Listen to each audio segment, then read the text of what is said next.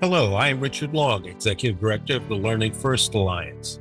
LFA is a partnership of leading education organizations representing more than 10 million members dedicated to improving student learning in America's public schools. We share examples of success, encourage collaboration, and work towards the continual and long-term improvement of public education based on solid research. Our guest today is Dr. Darrell Howard, a specialist in Equity Initiative Unit professional with the Montgomery County Public Schools in Maryland. He's the author of books and articles on equity, including Complex People, Insights at the Intersection of Black Culture and the American Social Life. However, he's more than just that book. He has been an equity instructional specialist whose work and research interests include race and cultural proficiency, social emotional learning, and the triumphs and challenges of African American male students.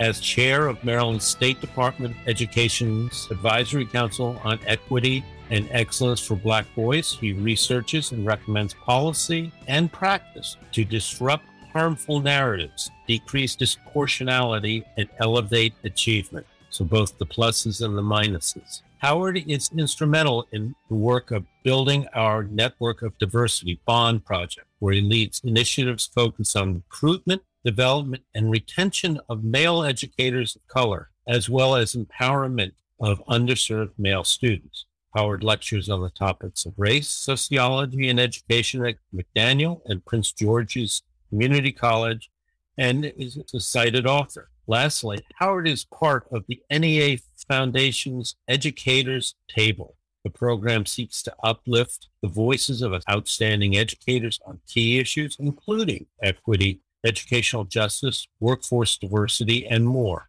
You can follow him across social media at Darrell Howard, PhD. Dr. Howard, thank you for taking the time today. But let's get to know you a little bit.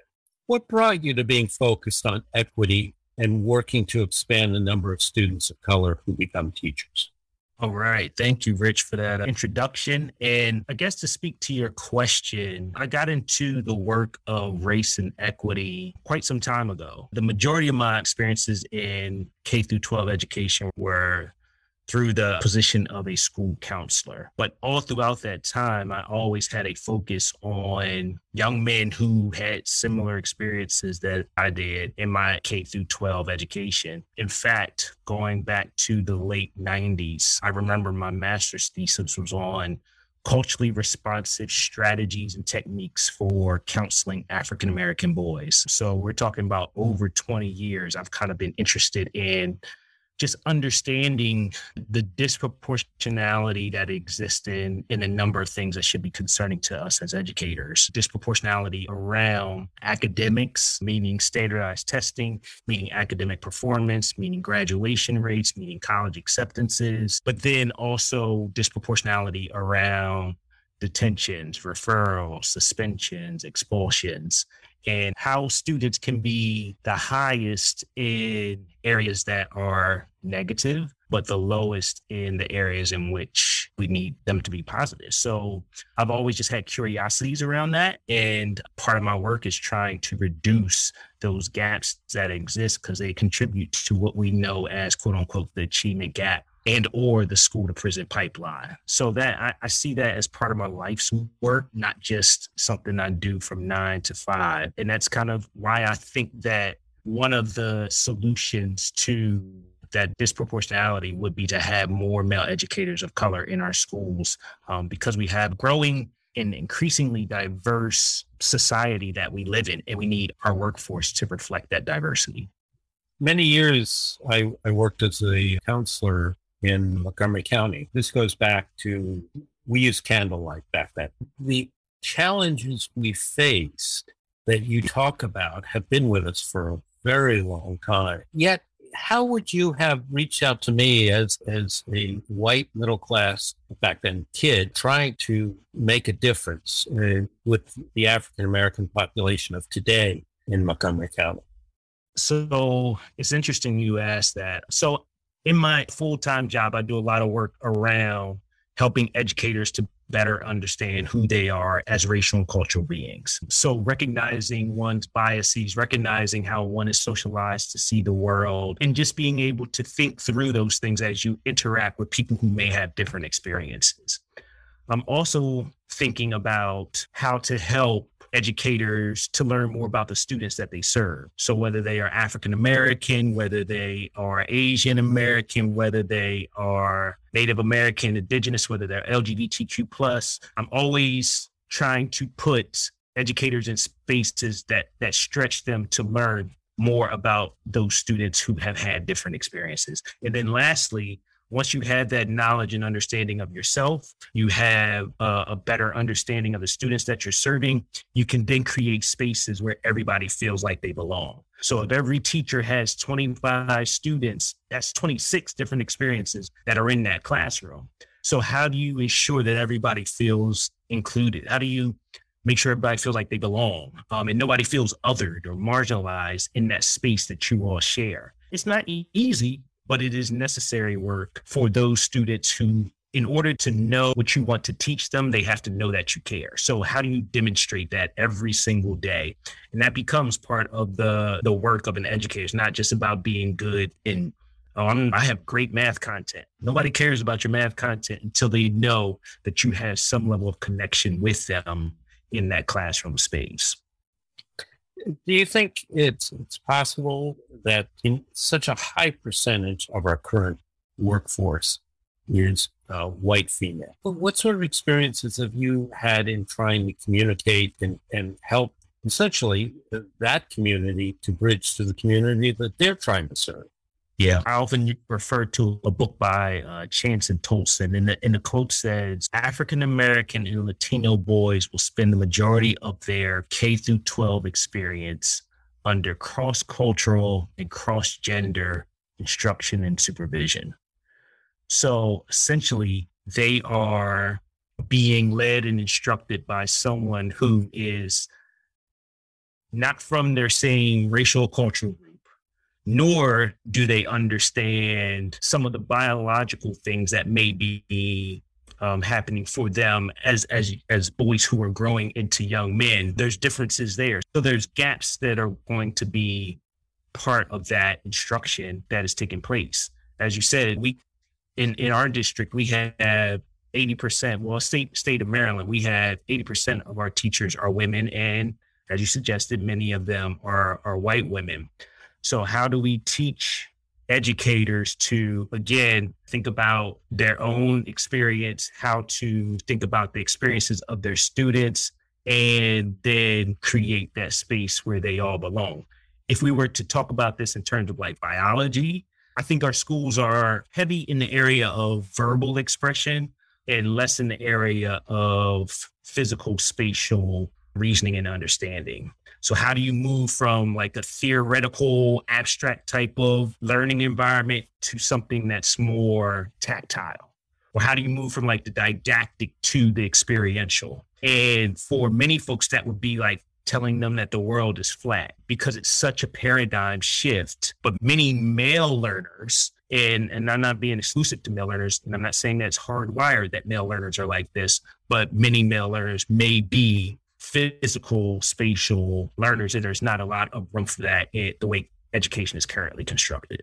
Well, certainly the data at the early years supports that basis, that we've known for years that girls are faster verbally learners than males. I can't help but think we're entering the third year of dealing with the varying problems, uncertainties that COVID has brought to our schools. And what you suggest is that the virtual learning environment, the hybrid learning environment, is actually not going to be good for boys. It's terrible for boys. I'm laughing because I wrote, so I have 3 daughters. So just to give you a full context, right? So I'm living with 3 daughters during a pandemic. And my wife and I were very concerned about, what does this mean? Like they can't engage with their friends the way they used to. They're stuck at home. They're transitioning to this Zoom, Google Meets world, which was foreign to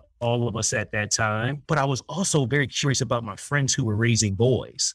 I did a questionnaire with them, probably about a dozen friends who were raising boys.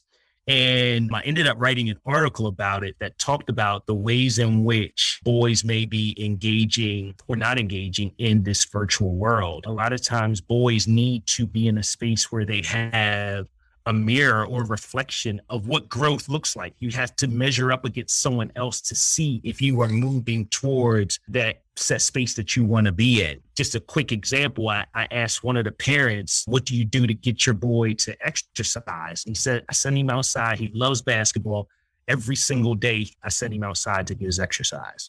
And then after about 3 weeks, he came back in. She said, you're back in early. What are you doing? He said, Mom, I'm tired of playing against myself. And to me, that was so profound that he wasn't able to measure his growth in whether that was basketball, or whether it's just being competitive, or whether it's just a number of different things he was trying to measure up against his peers, but the peers weren't there. And so some of that wasn't available. Some of that's not available in virtual spaces. So I would argue that, yes, boys probably had a tougher time with virtual learning than our girls did. This reminds me, I worked with the International Reading Association for a number of years. One of our presidents was Dorothy Strickland, who's since passed, an extraordinary educator. And she raised 3 boys, was always shocked to be sitting around the table and how the boys would just routinely say, oh, yeah, so-and-so is better than I am at this. And she, as a woman or girl, that was an anathema to be comparing like that. But she learned in the culture of boys that we talk about that. Yeah, it's a sunny day. It's a cloudy day. He's faster. I'm quicker. And these kinds of things. You're right. Indeed. The social context of that is vital. Yeah. So now we have this increasing gap because we had no choice, either virtual learning or none at all. And kids were now coming back to school. What are you seeing with the kids who weren't reaching? And I do want to get to this, the affirmative message you have. So what I observed in a number of different spaces where we're hearing about and engaging with students is that there was some re-socialization processes that had to kind of take place. I would say probably throughout the entire first semester. There were a number of students who going and sitting in a class for a block period of 90 minutes in a school and trying to pay attention quietly is different than laying on your bed in your pajamas with your video turned off, but still listening is just different. Following rules and going to the bathroom only because you've asked for permission versus you just get up and you're at home and I want a snack or I need to use the restroom. Like you just did those things. So there was a level of autonomy within the learning when at home versus some of the structure and constraints that may exist within the schoolhouse, that I think there had to be a process of kind of a reacclimation, if you will, to that learning environment. I've heard a lot of positive things since the turn of the new year that students are kind of like settling in now to how school used to operate, but there are still pieces of that virtual e-learning community that still is part of the in-person experience, which is good. So I think we're kind of resetting and I'm curious to see what educators feel they have learned, though. That's probably my greatest curiosity.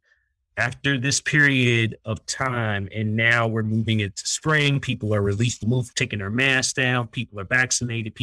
What have you learned about teaching students that you can now take into next year to be prepared for whatever comes our way? So that's kind of like something that's just floating around in my head so that we can get ahead of whatever situations come. I think we realize now that learning doesn't have to look one way. Yeah, it's an interesting challenge, though. How do we lead what was so positive about the idea that a student is learning how to learn in an autonomous fashion is a very important and powerful statement. And yet you walk back into school and your bodily functions are no longer yours to manage. Yeah. Sit down, take off your hat, don't talk, keep your desk on this little piece of tape. Like all of these rules and structures now we have to abide by. So that was tough for students, I believe. Yeah. I mean, just the way you explain it, of course it's tough. A really good observation. I have talked, and I know you have too, about people who have done pretty well in this environment. That some schools have used project learning, and the students have worked very quickly. Instead of spending 6 hours in a Zoom classroom, we'll spend 2 hours a day to get the routine stuff out of the way so they can do interesting. What are you saying that is on the affirmative side? Well, let me say this because it's just on the top of my head right now. Sure. So with our nonprofit organization, the Bond Project, in May, we have a professional learning academy every single spring. And we actually themed this one, building anew, taking what we've learned to establish equitable outcomes. So we wanted to create a space to really talk about that question that you just asked me. What is it that folks have learned? What are folks doing in their classes? How are they setting up the environment of their classroom? And when students walk into that space, what are they thinking? What are they feeling? How are they making different instructional moves? Things that they may have done virtually. How are they now doing it real time? And how are they scaffolding information and bridging, of course, electronic devices and what they're expecting them to do in class? How are they doing that seamlessly? How are they exploring new ways of looking at the curriculum? I think it is a big part of what many educators are seeking to do coming out of the pandemic. And quite frankly, I'm sure you're no stranger to the understanding that many aspects of curriculum, aspects of history, aspects of looking at the world are under scrutiny from a number of different angles. And some teachers are saying, you know what, there's a larger, broader history that needs to be explored. And some folks are still sitting and feeling confined and locked into a curriculum because they don't want to deviate from it and feel as though there's consequences for that. And I think other teachers are probably thinking about, how do we assess students to know what they know? Because of course, on Friday, you can give your standard 10-question multiple choice, tests every single week because that's easy for you to do. That was easy. But now, do you do something project-based? Do you do a oral presentation? Do you do something that is geared towards your verbally expressive learners who can write an essay to demonstrate what they understand? So how are we meeting the needs of those and getting variety in the way we assess our students? So I think there's a number of things that are being looked at, but I haven't seen any research. I haven't seen any articles that say, hey, these are the 10 things that you need to be thinking about as an educator in 2022. I haven't seen that yet. Maybe that's something that I should try to write. It's something that I think a lot of people would benefit from. Like, what are the 5 to 10 top things that you need to be thinking about to be an educator in 2022? Well, one of the things you touched on, which I think is something that folks can appreciate, is we've had now a contrast between 3 conditions in the classroom, a hybrid, and totally virtual. What did you like about one? And how can we get it into the other? Because that is where we then are teaching and discovering how each one of us learns, which is how you started this discussion. It's about personalization, it's about understanding. And here you talk very eloquently about how we can use these experiences to push these notions with, not at, but with. Rich, I guess what I would say, the way of framing it is, so technology's not going anywhere. And we as human beings, we're not going anywhere. But the kids that we're dealing with, the generation of students that we're dealing with, they've never been without a device. So we think that learning is going to take place in environments that do not have any of those elements. We're going to struggle. So we have to get out of this kind of like either or thinking, like there's one specific model that's going to work. And I think we have to figure out the way to bridge all of those different platforms we've been on, face-to-face, as you said, virtual, and then the hybrid. How do we manage all of that is the direction we need to go in. So both and opposed to either or. Well, this has been fascinating. Daryl Howard of Montgomery County Public Schools. And to repeat, you can follow him across his social media at Daryl Howard, PhD. And that is something I'm going to do. In closing, is there any words you want to leave with us? I would probably leave with maybe one of the points that I kind of alluded to earlier. In specific, I did a webinar this past Saturday on reaching and teaching Black boys. And I was asked by the National Association of Elementary School Principals to write a 600-word piece on principles. Because you and I talked about principles versus practices. Mm-hmm. And they asked me, what would be 3 principles you want educators to know? And so I don't think that this only applies to Black boys, but I certainly think it could apply to many of your students. And the principles I came up with were, number one, we have to learn about our biases and we have to think differently. That's the first thing we have to do. The second thing that we have to do is that we have to leverage how our boys or students learn, and then we instruct differently. And then the last principle was we love our students like they're our own, and we engage them differently. And I think if we can follow that last principle and love them like they're our own children, we'll never fail. We'll never give up on them. We'll never lower expectations. We'll always give them another chance. We'll always want the best for them. And we'll always see to it that they get the best of us.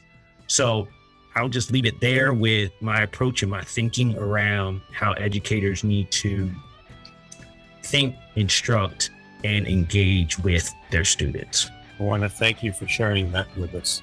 This has been an excellent discussion. I've learned a great deal, and I appreciate you taking the time. Thank you. Thank you.